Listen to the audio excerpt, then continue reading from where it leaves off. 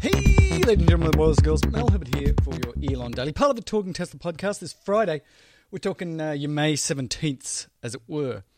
Hey, I want to get the bad stuff out of the way first, shall we? And this is from The Verge. It is by Andrew Hawkins, and the title is Tesla's Autopilot was engaged when Model 3 crashed into a truck, report states. So the sort of official NTSB report is in, and you might remember back months ago now, there was a Model 3 driven by a 50-year-old Florida man that was crashed into a truck, and unfortunately it sheared the top of the Model 3 off, basically, cutting this gentleman in half. And it wasn't clear whether this was an autopilot accident or not, but we now have the data, and Tesla has been working with them. And this is very, very similar to the crash that occurred in Gainesville, Florida in 2016, when Joshua Brown was killed in his Model S under very similar circumstances. It seems like the truck turns to the side, and the Model S, in Joshua Brown's case, in Model 3 in this case, just didn't see it.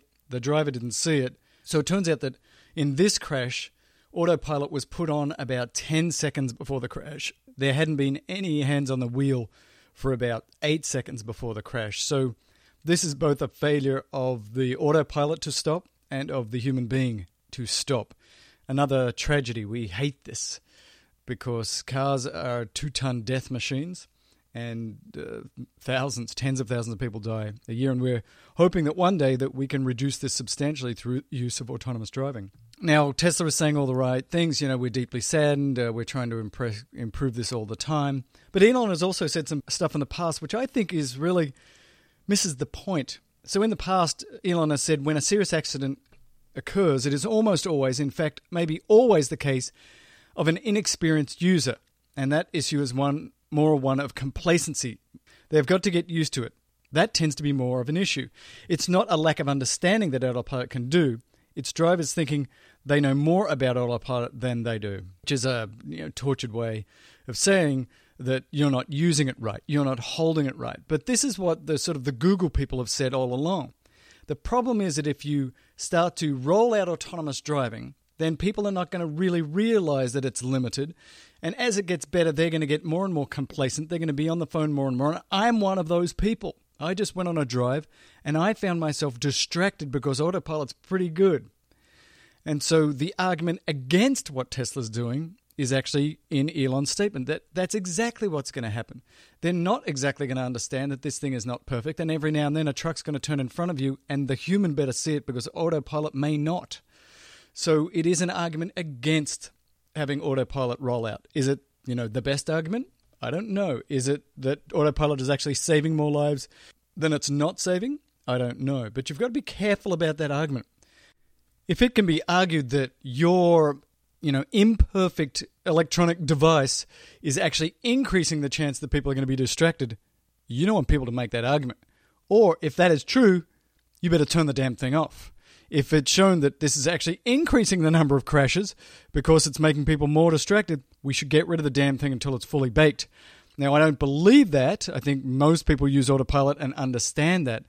But you should at least do a very good job of saying, while I think this is great, and while I think you can go from on-ramp to on-ramp and you can change from freeway to freeway every single time, Elon should say, but you need to have your hands on the wheel and you need to be engaged because it still needs help. You need to keep saying that 100 million times. And I don't always hear him saying that because he wants to make everybody think that this thing is fantastic. And that's a bit of a bummer. Oh, really? I still have to be involved? Yes, you do. Tell your friends. Stay engaged. And in better news, ladies and gentlemen, boys and girls, there's this thing called the Lilium jet. We've talked about it on this show before. We've talked about it with the boys on the Talking Tesla podcast.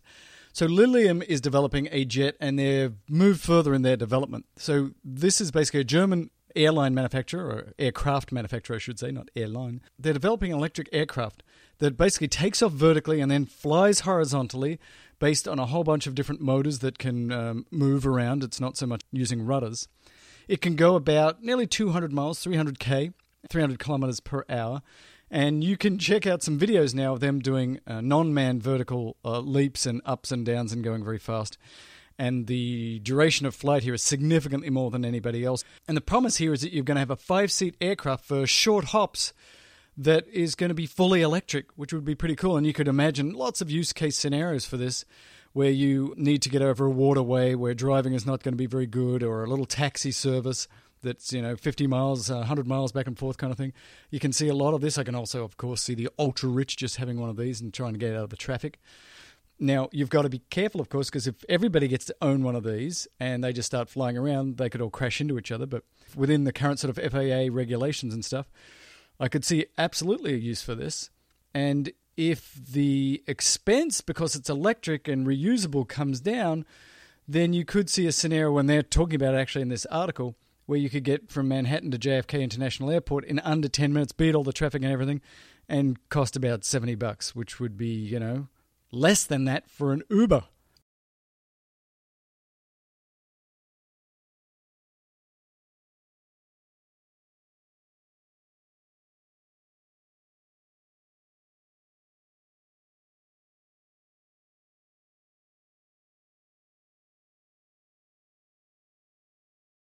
The thing itself looks like a glorified gigantic drone, which is basically all it is. So I don't know where this is going to go. I don't know if this is really going to get to market, but it is one of those things that I don't mind looking at because it looks pretty fun. I always wanted to have a car that was basically a spaceship/airplane, and maybe we're getting closer. And did you see this? I bet you didn't see this. It's pretty amazing. Have you seen the new Honda Civic Si?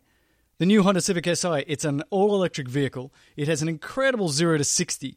It has about 310 miles range, and there's a supercharging network throughout the United States for this Honda. It is unbelievable, but most people haven't even heard about this thing. Yeah, it's the Honda Civic Si. And now here's the truth. This is, in fact, somebody took their Model 3 and they did some badge rebranding. And there's some great pictures you can check out at Inside EVs and other places. And they basically have it Civic Si and the Honda symbols on the back of the car. So somebody took a Model 3 and made it look just like a Honda Civic. And it's pretty freaking interesting. Why they did this? No idea. Is it pretty cool? Yes. Is it freaking people out? You betcha. But he basically made his Honda... He's made his Tesla, he made his Model 3 look like a Honda Civic. And people are suggesting that maybe they should call this Teslonda or something like that.